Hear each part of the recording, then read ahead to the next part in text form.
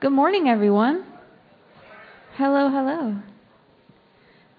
Welcome if you're new. I don't see any new faces. But anyways, if you're not new still, welcome to the Vineyard. We're really excited to be able to worship together and to have service together and just to be in community together. So welcome also to everybody who's online. Thank you for joining. I'm going to pray over us. And we're going to get started. And this is a pretty free, open space, so however you feel like you want to worship, please do so. Just keep your neighbors in mind, because sometimes it can get a little out of hand. So, but I'm going to pray. Connie's a wild worshiper. So Yeah. You got to just watch her. God, we are so thankful just to be in this community, to be in this space, and to have the freedom to come together and worship you. And I pray that, above all, we just remember your faithfulness, your love, your kindness towards us, and that we remember that faith is more than just this feeling that we get every day, but faith is this real relationship that we have with you through the good, through the bad, through the pretty and the ugly of life. So I pray over our congregation today that they would feel your presence, and that we would all leave a little bit changed today and not leave the same way we showed up today. And I pray this in your name. Amen. Amen. So however you feel comfortable, go ahead, and we're going to get started.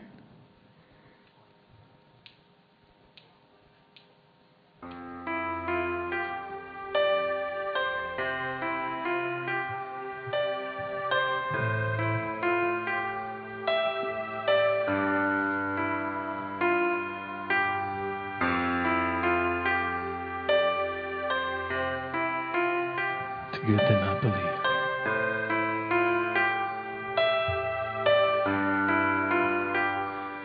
I've lived stories that proved your faithfulness. I've seen miracles my mind can comprehend. There is beauty in what I can't understand. Jesus, it's you. Jesus, it's you. Oh, I believe you're the wonder-working God. You're the wonder-working God. All the miracles I've seen, you're too good to not believe. You're the wonder-working God, and you heal because you love. All the miracles we'll see, you're too good to not believe.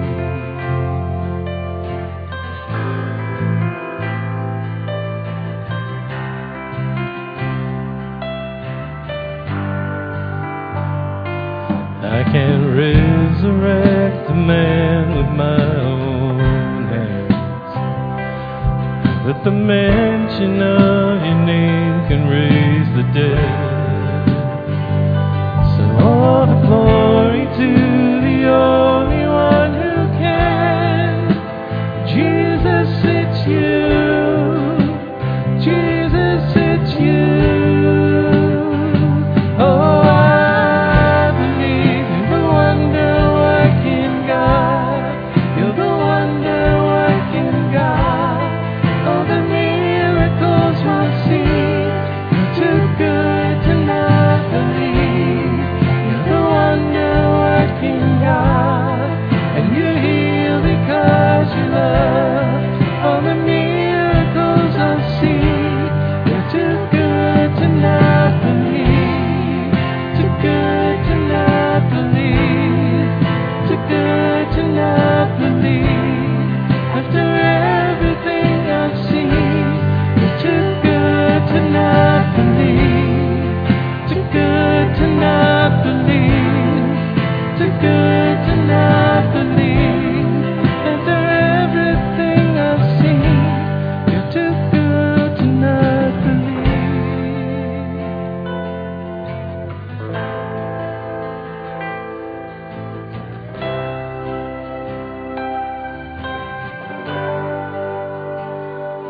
We've seen cancer disappear.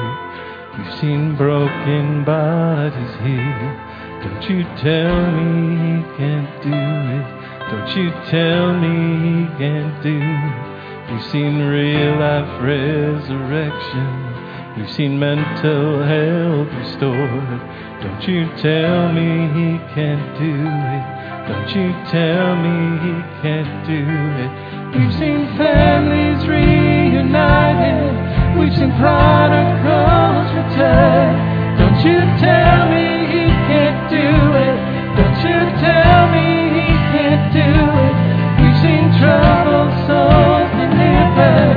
We've seen addicts finally free. Don't you tell me he can't do it. Don't you tell me he can't do it. We've seen cities in revival and salvation flood the street. Don't you tell me he can't do it. Don't you tell me he can't do it. We've seen glory fill the nation like the world never seen. Don't you tell me he can't do it, 'cause I know that he can. Oh, I believe you're the wonder-working God. You're the wonder-working God. All the miracles I've seen, you're too good to not believe. You're the wonder-working God, and you heal because you love. All the miracles we see, you're too good to not believe. Too good to not believe. Too good to not believe. You're too good to not believe. Too good to not believe. Too good to not believe.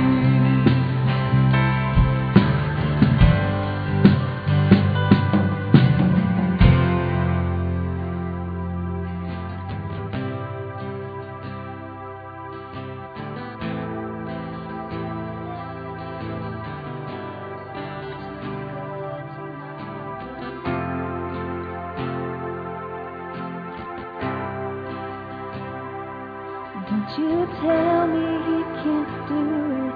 Don't you tell me he can't do it.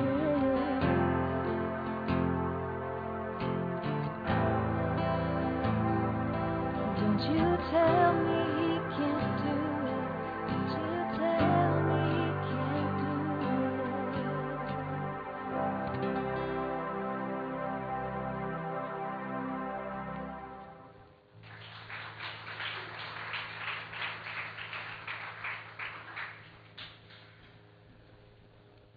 A wonder-working God.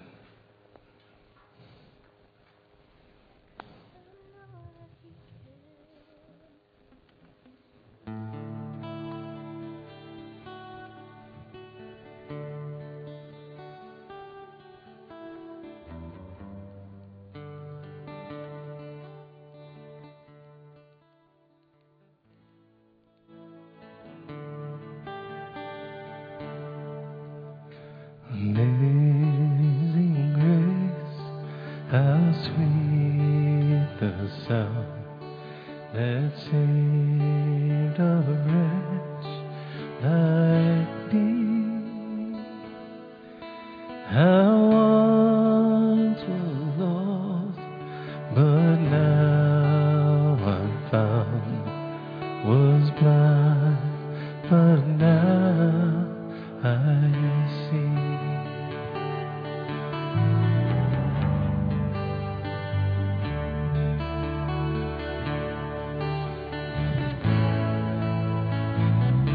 Twas grace that taught. 'Twas grace that taught my heart to fear, and grace my fear relieved.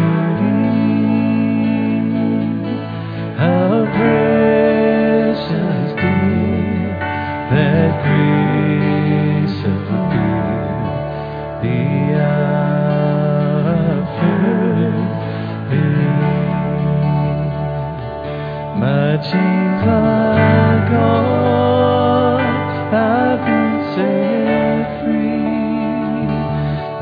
God, my Savior, has ransomed me. And like a flood, His mercy reigns, unending love, amazing grace.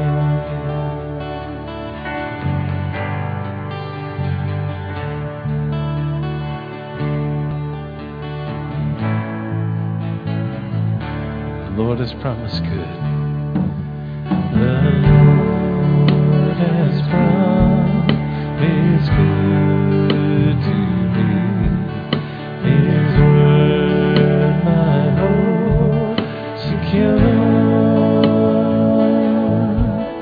He will my shield and portion be, as long as life endures. My chains are gone.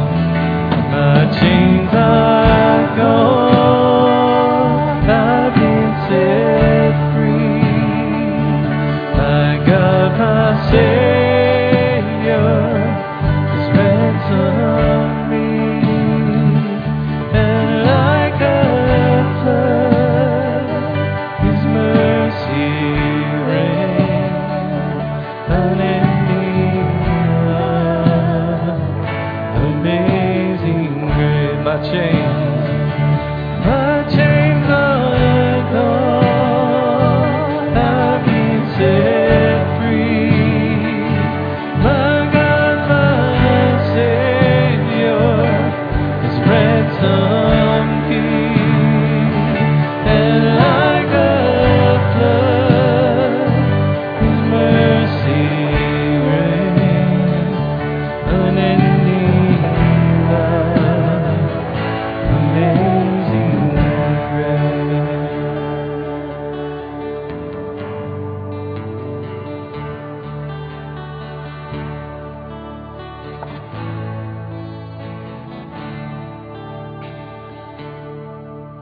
The earth shall soon dissolve like snow.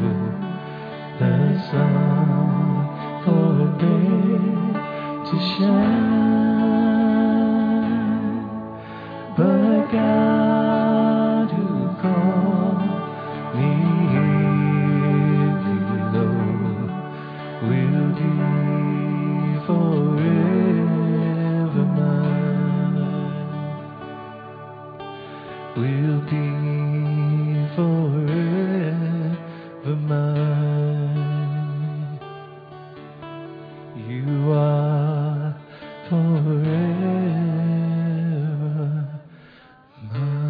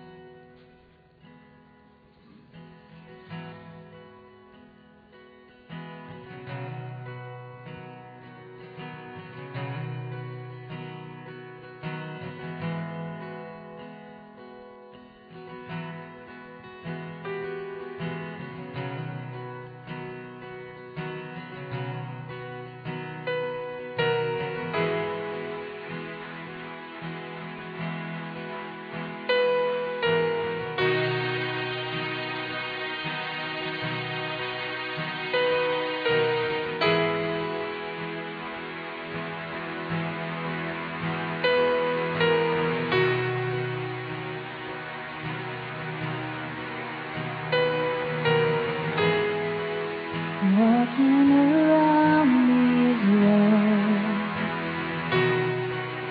I thought by now they'd fall,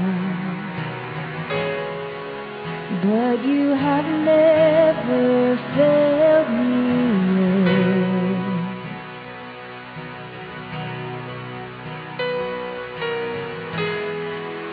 Waiting for change to come,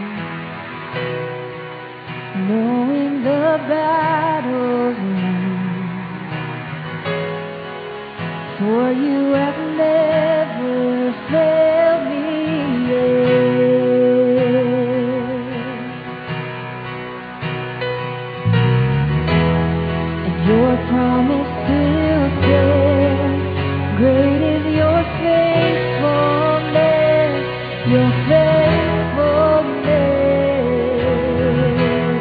and I'm still in your hands.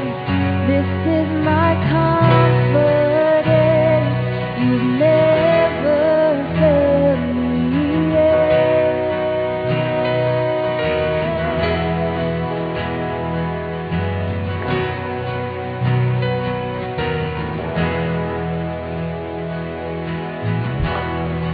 And I know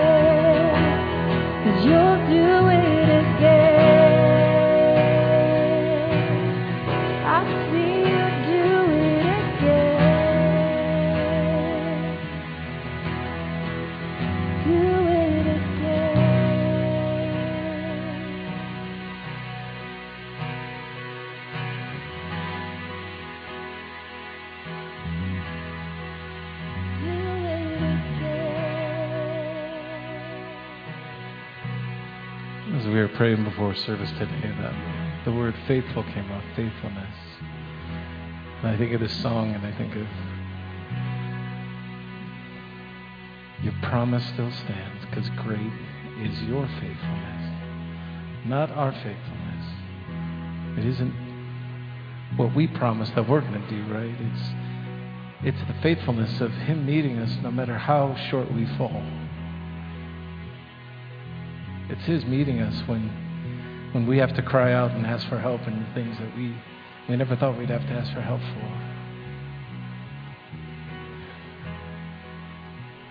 And it's His faithfulness that led Him to the cross and the resurrection and making a way where there was no way. And doing it again is meaning He's coming. He's coming back.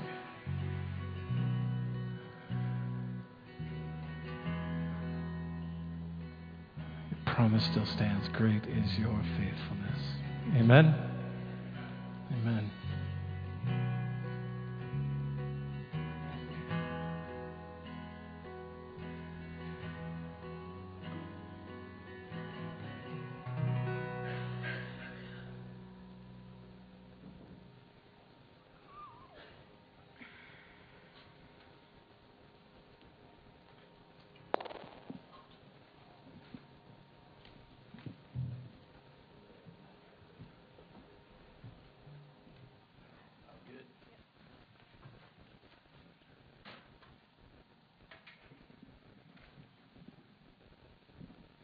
Well, good morning. Welcome, welcome, welcome. We're excited that you're here at the Vineyard this morning.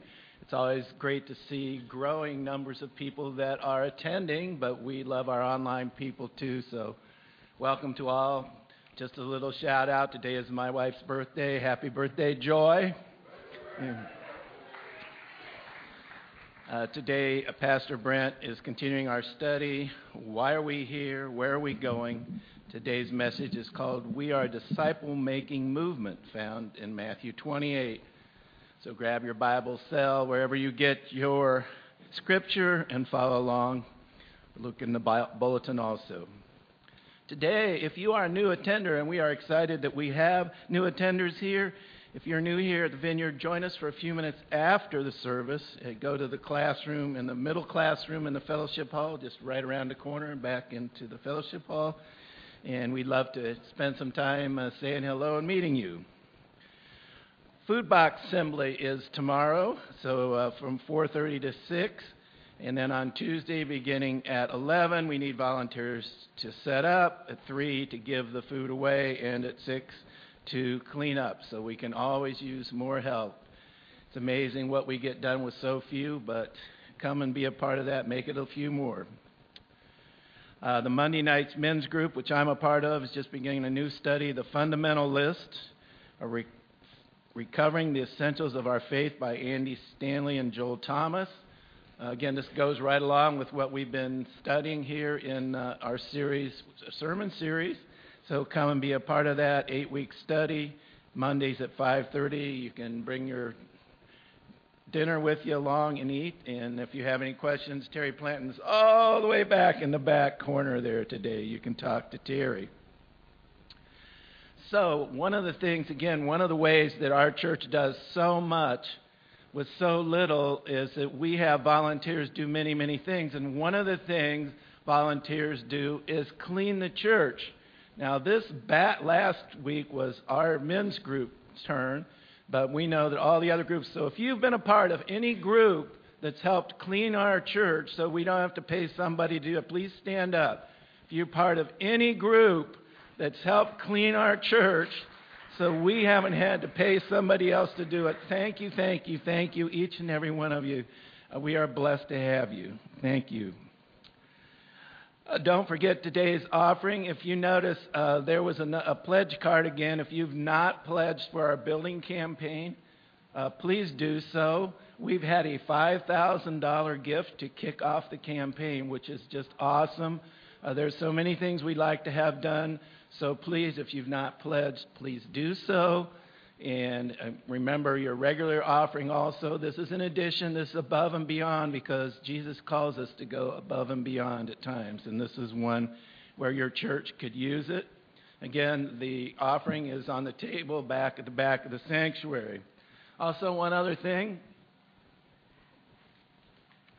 You get the munchies on the way out. We have a few bags of popcorn left we're selling for $5. So grab a little popcorn, help support the ministry for only $5 on the way out. So God bless. Have a good day. And Brent's coming on up if I don't trip and fall first.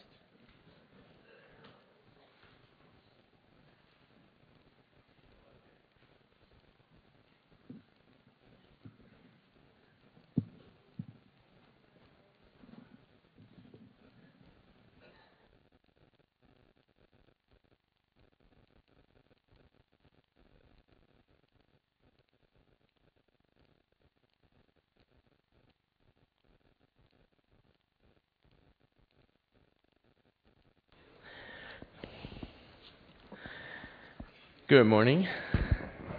I'm going to try and stand this service today. My hip is still wonky. Kind of waiting for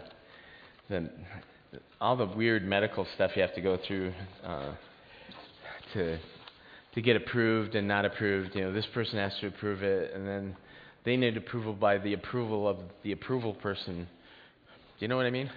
So I figure by the time I'm like 79 or 80, they'll probably do something. So anyway, good morning, everybody. It's good to see y'all. Good crew this morning, and welcome to those of you out in online land. We're glad to have you with us. I'm glad that you're all with us, and pray that God will kind of connect with us where we need to be connected today. Right? That's why we're here. We're here to connect with Him and to connect with each other, and that's part of what we do. By the way, before I even get started, it takes an amazing amount of people to do what we do here, on both today and on Tuesdays throughout the week, stuff like that. And we're always interested, if any of you are interested, and we have different areas that we need help with various audiovisual things, like at Food Pantry, we have all kinds of things that you can, even if you can just pick up a can or something. They don't let me even do that anymore because I would probably sprain my finger or something. I don't know. But anyway, so keep that in mind. You know, this isn't just this is an audience participation sport, right? So we encourage you to get involved. So let me pray. Father, thanks for this morning. I was sitting out yesterday just looking on our patio thinking how blessed we are, God, to have a God like you, to even live in a world and a country like this where we can be at peace. And Father, I think our greatest will and our desire is we don't want to just be comfortable. I don't want to end my life just comfortable.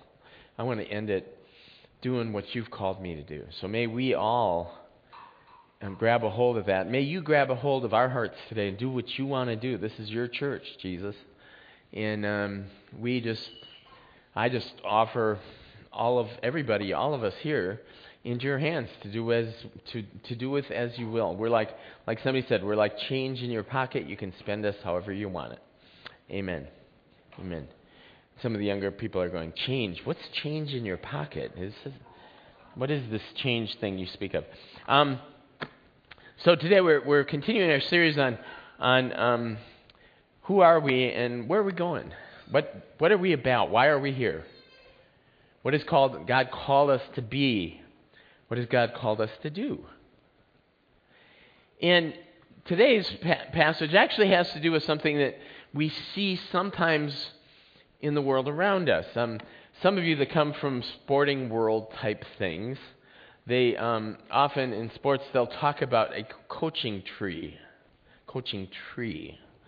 And coaching trees are like, they obviously don't grow really well in the Cleveland area. They seem to grow well in the Northeast and sometimes in California. Coaching trees No, realistically. Coaching trees are actually, they're branches out of which several really good coaches come. And so historically, there have been a few coaches who have just been really good at raising up coaches. And those coaches go on. Do you understand what I'm talking about?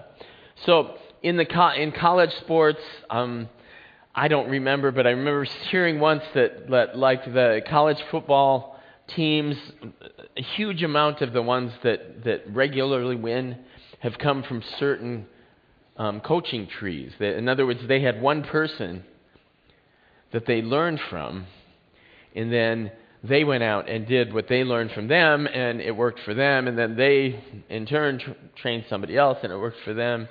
I'm at a loss to who are some of the really good college coaching tree people? Anybody? Saban, Nick Saban. Yeah, he's really good. Yeah, he is. He's just got a lot of that. In the NFL, I can't think either. But anyway, there are such things. Believe me. See, it's just been, I've been in Cleveland so long now. I've lived in Cleveland longer than I lived in Minnesota, and I'm trying not to get jaded. I'm trying to say, okay, let's just be cool. So anyway, but ironically, after I moved here, after however many years, 33 years, they bring a coach from Minnesota here, and I was like, oh, I don't know if that's good or bad. So today we're going to talk about that. We're not going to necessarily talk about coaching trees, but we're going to talk about mentoring and discipleship, making disciples. And that can sound, it can sound and it can be weird. There have been people that have used and abused those kind of systems to control and manipulate and do all kinds of other stuff. On the other hand, I think all of us in one way, shape, or form have had people in our lives that have mentored and guided us and directed us. In my life, I've had several people in the faith, several Christians who took me under their wing. One of them I've shared before. His name was Peter Scantz. And Peter, I didn't know this at the time. We worked together at a facility for people that were physically and mentally disabled. He was the activities director. And it was right when I had gotten sober, and Peter befriended me. And he was a Christian. I didn't know it at the time. I just knew there was something different about him. And he befriended me, and he became my friend. And he began to teach me things about Christianity. He didn't push anything on me. I would ask him questions. I would be like, well, in fact, Jim used to do this with me before Jim came into a relationship with Jesus. It's called Stump the Pastor. You think, nobody's ever thought of this one. I'll ask him this one. This will stump him. And it's like, nah, didn't stump him. So, but anyway, Peter was that. There was another guy named Gary Smith, who was a pastor of one of the early churches I went to, and actually was on staff at. And Gary was just a great mentor. It was a little intimidating. I remember I was in Gary's church for churches I had just started going there, and I had gone there 3 or 4 times. And he did this thing which I wasn't used to. I grew up United Methodist, where after the service they have people come up and get prayer and stuff like that, if anybody wants prayer for something. So he said, hey, Brent, why don't you come up and help me pray for people? I'm like, okay. I don't know what that means, but okay. So I go up, and this lady comes up, and she is like completely bent over. Like this. And I'm like, and then we're sitting there with her, and Gary goes, so Brent, what's God telling you? And I'm like, dude, I've been a Christian like 6 months. What do you mean? What's God telling me? I didn't say. Well, I might have said, dude. I'm not sure. But anyway, the bottom line is, I didn't know. I said the first thing that came into my mind, because what came into my mind was something to do with kids and with daughters. And I just said that. I said, I don't know. I'm just thinking about like kids, maybe some adult or older daughters. And this lady just lost it. She starts sobbing, and she's crying uncontrollably, and we're praying for her, and she's systematically it was almost like there was a physical weight on her body And as we began praying for her, she began just kind of straightening up. And it was like, whoa. And Gary taught me through that how to hear from God. We're going to do, the next series we're going to do is called God Calling, and we're going to look through some of the Old Testament, how God calls people. And one of the people that God called when he was really young was a guy named, or a kid at that point, named Samuel. And we have Samuels here. Hey, Samuel. Anyway, his name was Samuel, and he was dedicated to God when he was really little. And he what that meant is that he kind of grew up in the temple. And there was a temple priest, an older guy named Eli, who was in charge of the temple. And Samuel was in his room, Eli was in his room. And Samuel I can't remember how old he was, but he was really young. And he hears this voice saying, Samuel, Samuel. And so Samuel thinks it's Eli. He goes, knocks on Eli's door, and, Eli gets up and goes, what? And Samuel goes, what? And Eli goes, what? And they just do what for a while, and then Eli gets irritated, go back to bed. So he goes back to bed. Same thing happens again. And, Eli's getting kind of, upset at this point. So the third time it happens, Eli thinks to himself, Eli's a prophet and a priest. He thinks, oh, maybe this is God talking to him. So he tells this young guy named Samuel, next time you hear that voice, say, speak, Lord, your servant's listening. And he did. And God spoke to him. Spoke to him about some judgment that he was going to do on Eli, which would be kind of uncomfortable. I'd be like, really, God, first words you want to give a little kid is like, here, go tell Eli that all these things are going to happen to him. But anyway, the interesting thing there is that Eli began teaching Samuel how to hear from God, just like Gary taught me how to hear from God. And it was a process. It happens in a lot of different areas of life. One of my neighbors is always kind of shocked because I'm always usually working on cars. You know me, I buy these really old, old German cars and I fix them up. I like doing it. It's fun. Just don't talk to my wife about it because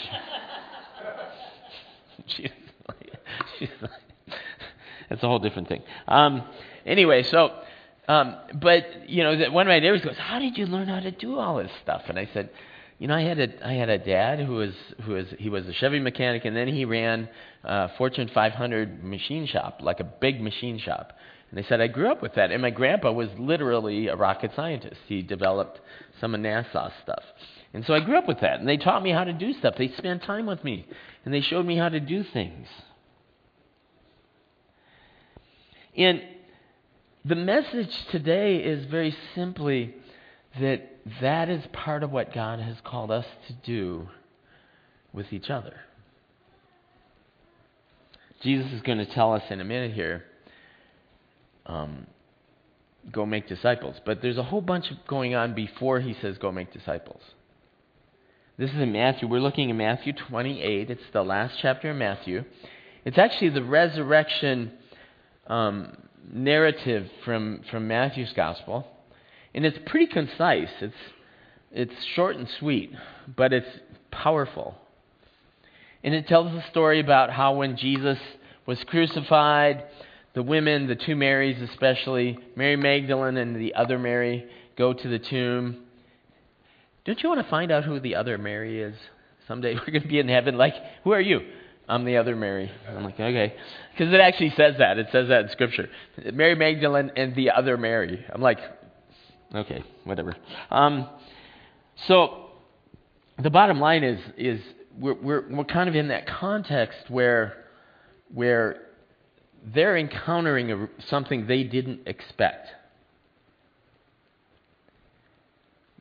They were following Jesus. They were thinking that he was going to establish this amazing kingdom and set it up, and that he would take rulership of the world, that he would do away with evil, that he would get rid of the Roman oppressors, that he would set up a just, equitable system of government and everything else. And the problem was that isn't really what God's plans were. Because God saw that there was a deeper need than just a political answer to the present circumstance. There was a deeper need. And that need went way down into the depths of the heart of us as human beings. God had to do something about the core of who we are and were.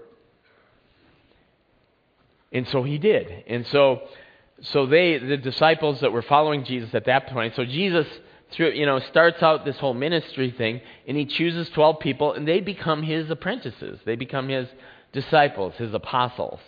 And they follow him around, and they learn how to do what he does.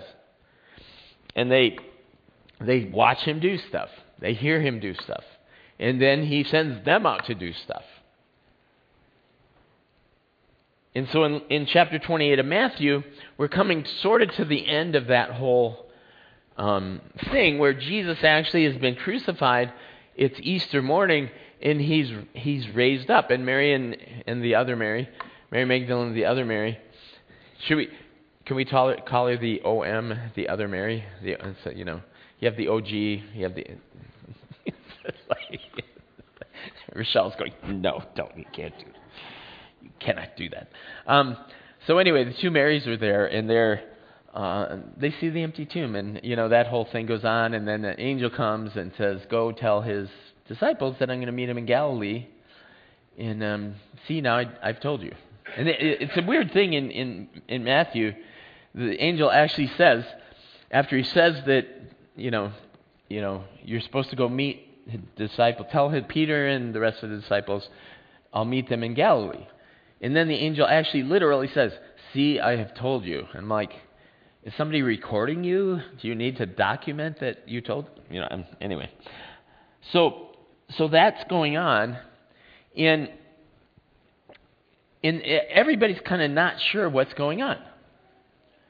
Because nobody really expected Jesus to rise from the dead with not just a physical body like ours, but with a literal resurrected body. When Jesus rose from the dead, he wasn't just resuscitated. He was given what all of us one day will get, which is a brand new body. Doesn't have joint pains, doesn't have to take, whatever they give you when you have muscle tears and stuff like that. He was resurrected in the middle of history. And so they get to the tomb, it's empty. They have to figure out what that means.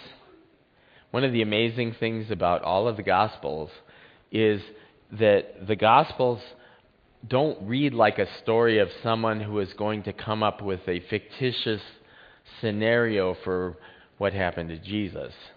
They read like somebody who's seen something that they never expected to see. Does that make sense? I mean, really, if you were going to come up with a story, if like the guy you were following, the Messiah you were following, got killed, and would you really come up with that story? Like, well, then the next day we went, and the clothes were there, but there was no body there, and then some people saw him, and then he had this body that he could eat stuff, but he could also pass through walls, and then that would be not a good story to make up if you were making up a story, right? So all this is going on, and in the midst of this, the disciples listen to the Marys, and they go to Galilee. So it says, then the 11 disciples went to Galilee, to the mountain where Jesus had told them to go. And when they saw him, they worshipped him, but some doubted. If there's some of you here that doubt this morning, it's okay. Some doubted. Then Jesus came to them and said, all authority in heaven and on earth has been given to me. Therefore, go and make disciples of all nations, baptizing them in the name of the Father, Son, and Holy Spirit, and teaching them to obey everything I've commanded you. And surely I am with you always to the very end of the age. And, I need to change that because that one airplane movie just screwed me up whenever I read, and surely I am with you, the surely thing. If you ever watched that movie, it's like, oh, screw it. It's like, I can't read the scripture anymore. So let me just share with you a few things, 3 things, real simple from this text. And the first one being Jesus' position. First thing Jesus does is he lays out where he's at right now and what his position is right now, because he's been raised from the dead. And so when he meets them, he meets the 11. There's only 11 because Judas had hung himself.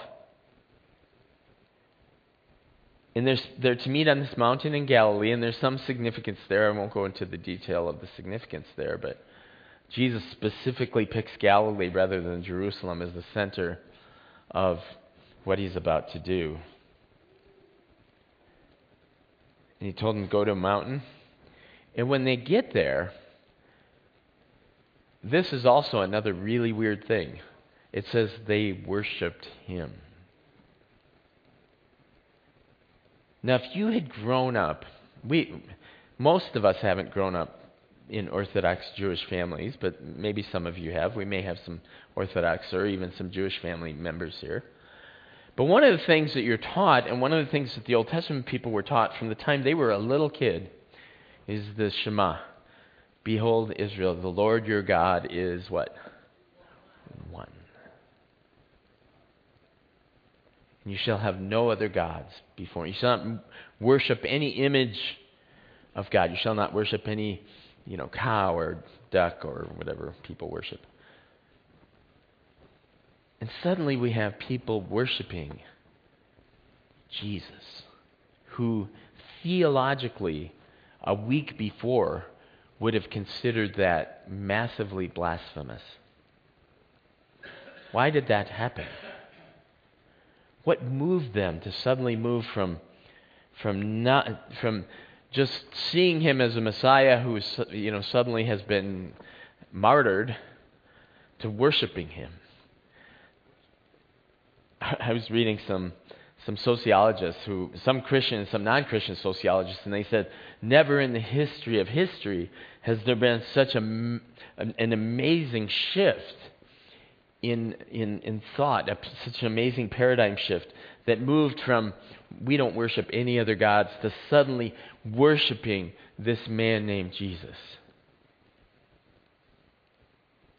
One of the ways you can tell if God's really gotten a hold of your heart, if things are really going on there, is suddenly when we're sitting like here in worship and stuff, and it doesn't mean that you don't have to kind of push yourself. I do, because my brain's going all over the place. I'm thinking, should I open the window? Should I shut the window? Is it too hot? Is it too cold? I wonder if there's too much dust. That's how my brain works all the time. So if you ever wonder why I jump around up here, that's my brain. That's my brain on brain. So that's how my brain works. But anyway, so, there's this amazing thing going on here. Suddenly they are thrust in this place where they see something they didn't expect and they worship. And one of the ways you can tell that your heart is beginning to be transformed as you begin to worship Jesus. You begin to go, oh my gosh, you are so amazing.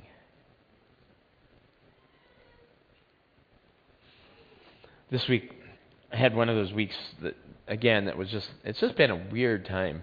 I genuinely believe that God is always doing things in our lives. And when a whole bunch of really hard or bad things happen in our lives, that's not a punishment. It's not a judgment. I believe that it's God doing something, usually something good. Well, it's always something good, right? He works all things together for what? For good. So, but anyway, it was just one more thing. I had to go down to my orthopedic doctor, and I've been getting. For those of you who I won't go through the whole story, but I basically tore my labrum and my flexor tendon, my whole hip up during one of our produce days. I was trying to throw a pallet. It's too big. Tore it up. Well, in the midst of all that, it's been kind of workman's comp hell, because those of us who are on staff, our insurance is workman's comp from church, right? So if one of you gets hurt, you're volunteers. We have insurance that covers you guys. We're supposed to have insurance that covers us. But anyway, so that's not working. So anyway, I'm at the doctor's office, and I just get one more kind of slam in the face kind of thing, like, Well, and they're, I know they're not trying to be mean or anything, but this particular doctor thing was like, well, didn't you know you're supposed to fill the form A1057Z23.5 out twice, and then turn around and then hand it back in. Like, do you know what I mean? Have you ever tried to do government stuff? So I get out to the car and I just lost it. I told Therese, I'm just sitting there, and I don't cry a lot. I said, I was just sobbing. I was like, Therese, I feel so unloved right now by God. I said, I just feel really unloved by God right now. And it wasn't just that. I mean, it's been a culmination of just a whole bunch of stuff. And I did. I genuinely felt like God, I felt like David, when David said, where are you, God? The waters are rising up. Saul's trying to kill me, hiding in caves. Where are you? And I just felt like that. But there was something deeper in me than just that. And that something deeper was that I believed and I knew, because of what Jesus did, because he gave his life for me, I knew deep in the core of my being that those feelings were legitimate of being abandoned. Those feelings were okay. God wasn't really upset. But they were also not totally true. That I was still deeply, deeply loved, and that God was just doing something that I did not understand. And I believe, again, this is a word for some of you today. That God is sometimes doing things in our life that we do not understand. And sometimes it can just feel really overwhelming to the point where, and I was glad I was actually able to cry and talk to God about it. By the way, if you don't do that, if you don't talk to God about it, if you don't let it out, you're going to work it out, or you're going to act it out. You're going to end up an alcoholic. You're going to end up bitter at God. I don't want to do any of those things. So I just was like, God, I feel really abandoned. I feel unloved by you right now. And some of you are going, did you get smited? Like, no. You know what? Jesus loves our vulnerability. And at the same time, I said, I know that you love me. But I don't feel it right now. And the first thing we need to understand when we're dealing with life and when we're walking through these things, and when Jesus is giving his commission, and when we're called to be in commission, we need to understand Jesus' position. Where is he? Where is he in the midst of all that? And it says, then the 11 disciples went to Galilee, to the mountain where Jesus had told them to go, and when they saw him, they worshipped him, but some doubted. Then Jesus came to them and said, all authority in heaven and on earth has been given to me. All. John Wimber, the founder of the Vineyard, used to kind of tease everybody. He'd go, I last night when I was preparing my message, I looked up all in the Greek. You know what it means? All. It means all. And I think he actually could read Greek. I think he's just messing with us.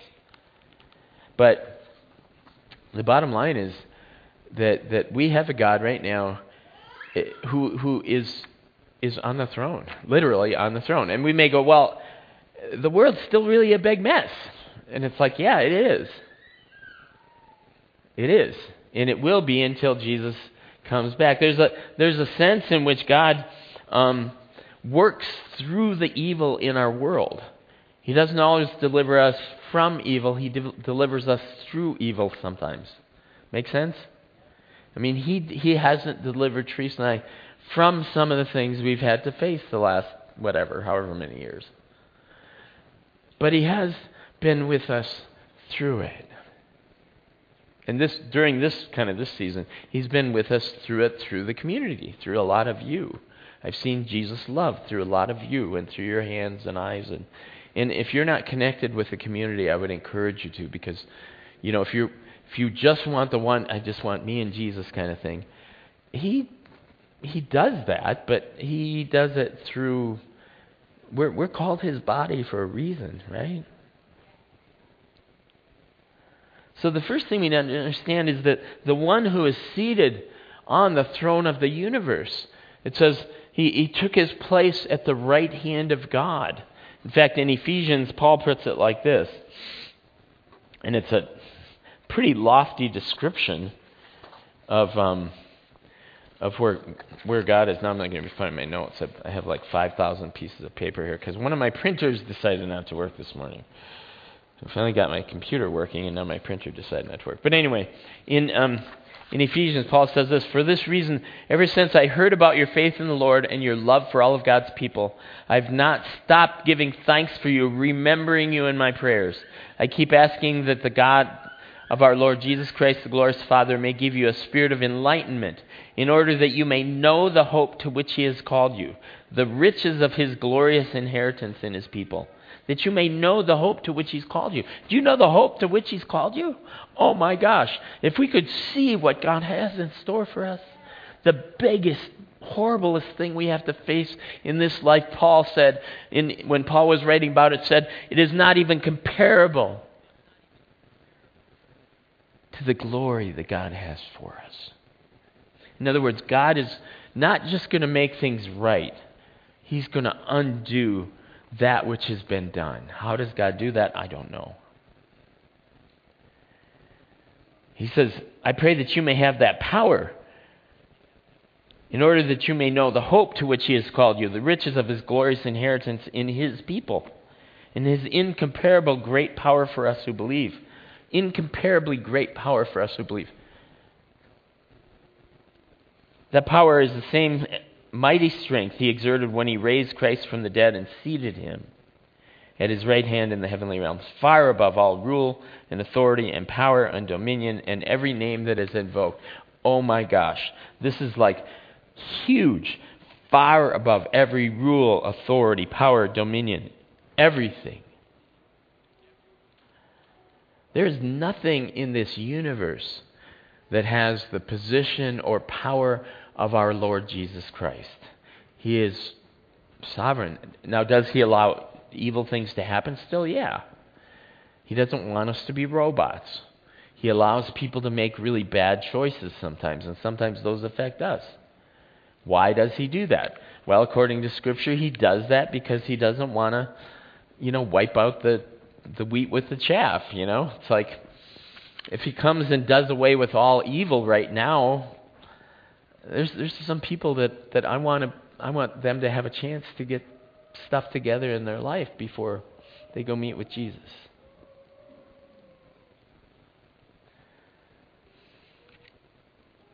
Far above all rule, authority, power, and dominion, every name that is invoked not only in the present age but in the age to come. And God placed all things under his feet and appointed him to be head over everything for the church, which is his body, the fullness, who fills everything in every way, and appointed him to be head over the church. You know what this got me? This gave me a picture of. It's kind of a cool, just the imagery here is just amazing.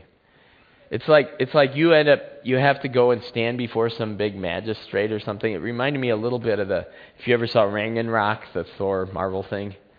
And Thor gets kind of banished to this really weird planet that's run by Jeff Goldblum, who's just kind of, I won't even go into what Jeff Goldblum is, but he's kind of Jeff Goldblum-y. And so Jeff Goldblum is there, and they throw Thor in this big arena with this. He doesn't even know who he's facing. It's like the Destroyer or something, Destroyer of universes. He has to go do battle with him. And they put him in this arena, and Thor's sitting there going, he's not really scared, but he's still like, I don't know what this is. And all of a sudden you hear this, oh, it's my friend. And it was the Hulk, The other person was the Hulk. It was his friend. Now his friend wasn't really happy, so he squished him, but, that's a whole other story. But the bottom line is, I guess it's not a great example, but, hey, it's like, it works. The bottom line is that he ends up, the person that he ends up having to face, that he has to come face to face with, ends up being one of his friends. And you know what? The person that is sitting at the right hand of the Father right now is the one who died for you. He's the one who lived for you, and He's the one who died for you. He's the one who cares about you. He's the one who loves you. And that should just take away every fear, every anxiety, everything in our hearts that make us fearful of facing the future. That I have a God who's positionally has been given all authority in heaven and on earth. And He hasn't just been given that position, that authority positionally, but He's using His position for me. Do you believe that? Do you believe that no matter what's going on in your life right now,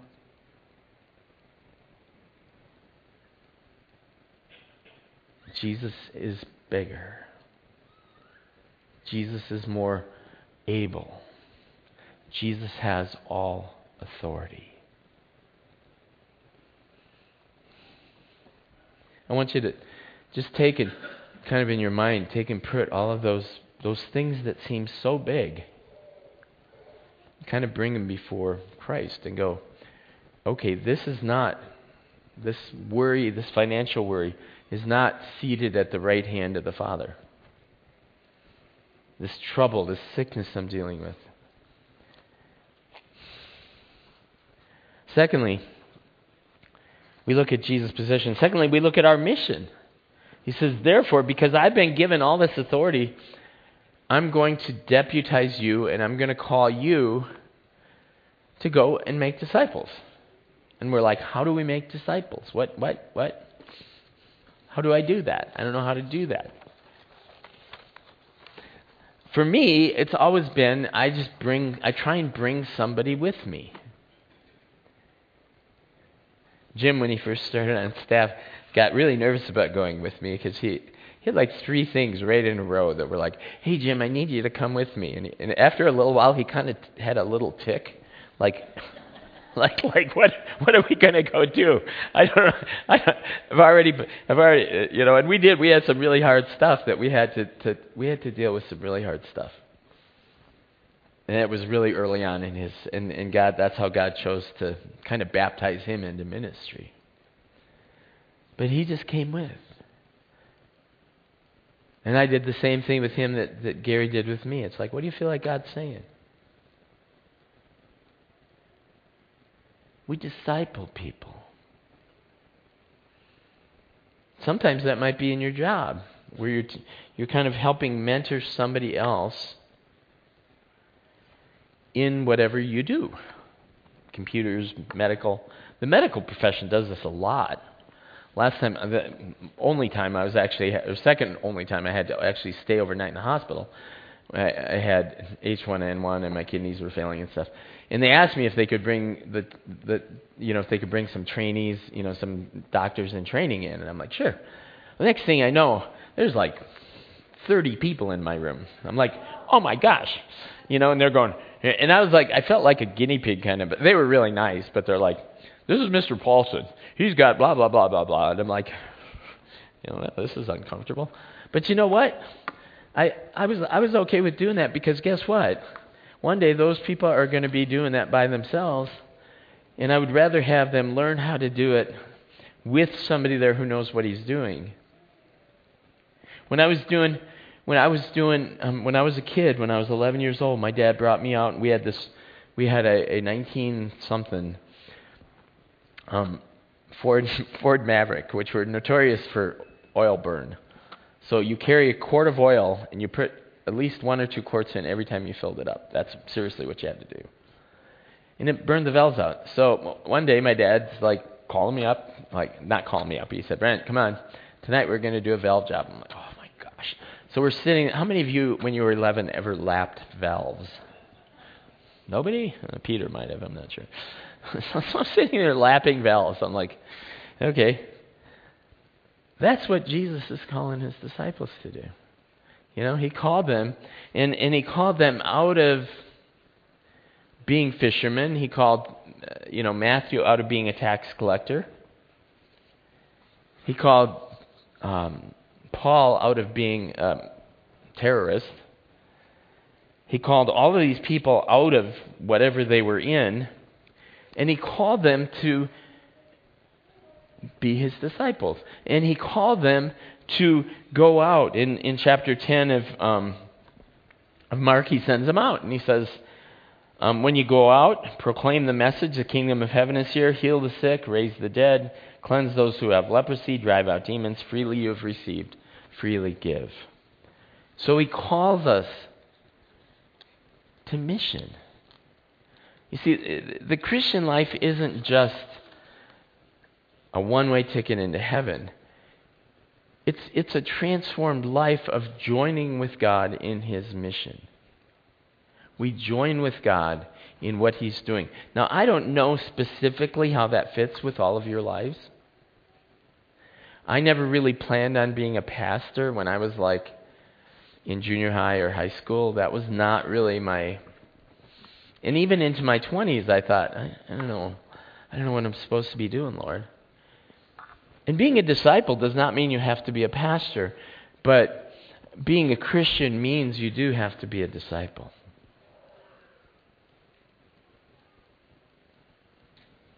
And being a disciple means just somebody who, it comes from the Greek word mathetes, and it means somebody who embodies a teaching or embodies a practice, a life.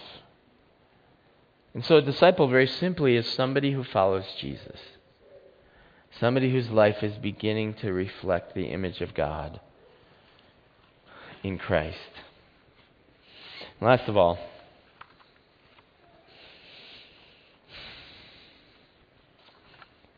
is the promise of...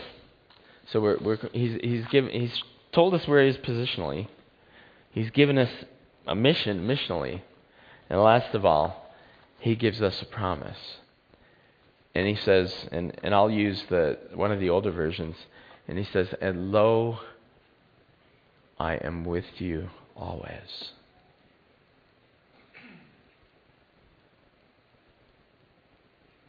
I felt unloved this week. Was God not with me? No, he was with me. But I felt unloved.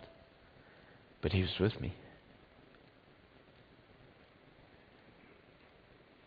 Lo, I am with you. How much? Always. Always. Lo, I am with you always.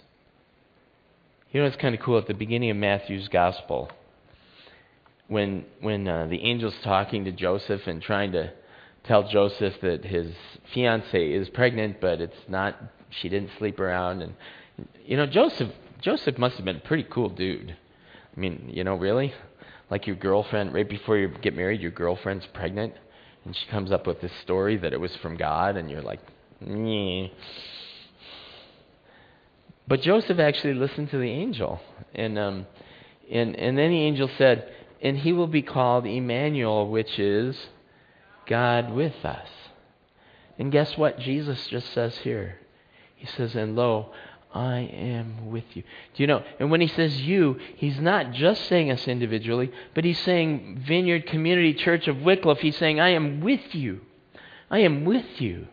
As a community and as individuals. I am with Mount Carmel. I am with whatever churches are out there. Jesus is with his church. There's this amazing image in Revelation that I love, and it's a very early picture that John has of the presence of Jesus. The Apostle John is brought into the throne room of God, and he's seeing the presence of Jesus. And around this presence of Jesus, it says there's 7 golden lampstands. I think it's 7. Is it 7 or 12? I don't remember. It's 7. By the way, thank you for being gracious with me. I'm not on like any drugs, but I've been having to take like mass quantities of Advil and Tylenol and various other things, and it kind of bonks me out a little bit. So, but anyway, so Jesus is, you know, John sees this vision of Jesus, and he's standing amongst the lampstands. And And the lampstands are the churches. And you know what? Sometimes it's good for us when we're worshiping like this morning to have this image of Jesus standing in the midst of his lampstand. We're one of his lampstands, people. We are part of his light of the world. And we are called to be, and I have reiterated this for the last, however long I've been here, 36 years? I don't know how many years, lots of years. One of the things I've had every year when we do our goals, you know how corporates and everybody does goals? Like, yeah, we got to do goals. It's like, I said, I think we already have a goal. I think Jesus gave us one. I think he said, all authority in heaven and earth has been given to me. Therefore, go, make disciples. Here's how you make disciples. You baptize them in the name of the Father, Son, and Holy Spirit. You teach them who I am. You indoctrinate. You help them understand what it means to believe. And then you teach them to obey or follow everything I do. You teach them. That's what a disciple does. And that's, bottom line, that's what we're called to.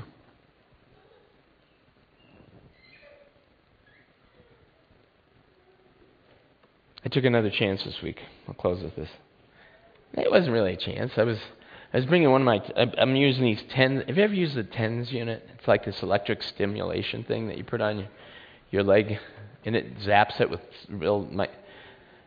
it's not weird, people. I can see some of you going, electric stimulation, weird. It's a medical device, okay? So you stick it on, and then you can turn it up. And so you're supposed to wear it like 20 minutes. And I'm like, and you're supposed to set it at like 15. I'm like, this sucker goes up to 60. And it goes up to like, you can keep resetting it for like 5 hours straight. And so I'm doing it. Well, eventually mine just stops working. I'm like, cheap thing. So I'm bringing it back to Best Buy, and which is a weird place to buy it, but they had them there. And in line is this lady, and she looked like a runner, and so I just started talking to her. She's a runner. I just said, hey, are you a runner? And she's like, yeah. So we start talking. Guess what? You know, God's stuff comes up. I didn't bring God's stuff up. It just comes up. Right before that, I'm out in the parking lot, and there's another guy, and he's on a motorcycle. For me, that's like the fish jumping in the boat, you know, like, oh, motorcycle. God's stuff. Listen. If you're not following Jesus right now, I want to encourage you to do that. So just say yes. I want what you have for me, Jesus. Let's pray. Father, thank you this morning for letting me ramble on. And thank you for your community. Holy Spirit, I just think of that sound. Holy Spirit, you are welcome here. And you're welcome in our lives. And Jesus, you are the King on the throne. One day, your invisible throne and kingdom will become visible. And right now, we're one of your lampstands. And we know we're not perfect. We know we don't do this thing perfect. We know we're all like a little bit more like the Three Stooges than the 12 apostles. But Lord, just come and bless your church. Just bless. Holy Spirit, just come and fall on your church right now. Come, Holy Spirit. Come and fall. Come and touch those people who are just sitting there going, oh my gosh, I am a wreck. I feel unloved. If that's you, come on up and get prayer. And we'll just pray for you. If you need to just sense, I just feel like God's really touching my hands right now. And sometimes that means God wants to touch you to pray for healing. If you feel like your hands are tingling or something, come on up and we'll pray for you. That, you know, and I feel like too, like sometimes I've had God like give me these images of Him blowing in our ears, and it's when He wants to teach us how to hear His voice. If you want to learn to hear His voice better, come on up. This is like ministry time. We're going to do some ministry time. So Holy Spirit, just come. Holy Spirit, you're welcome here. Jesus, you're welcome here. May we make disciples and be disciples of you, Jesus. Amen. You can feel free to mingle, maybe mingle in the lobby or somewhere, so we can kind of do ministry in here. But I really feel like God wants to do some stuff. So come on up and get some prayer if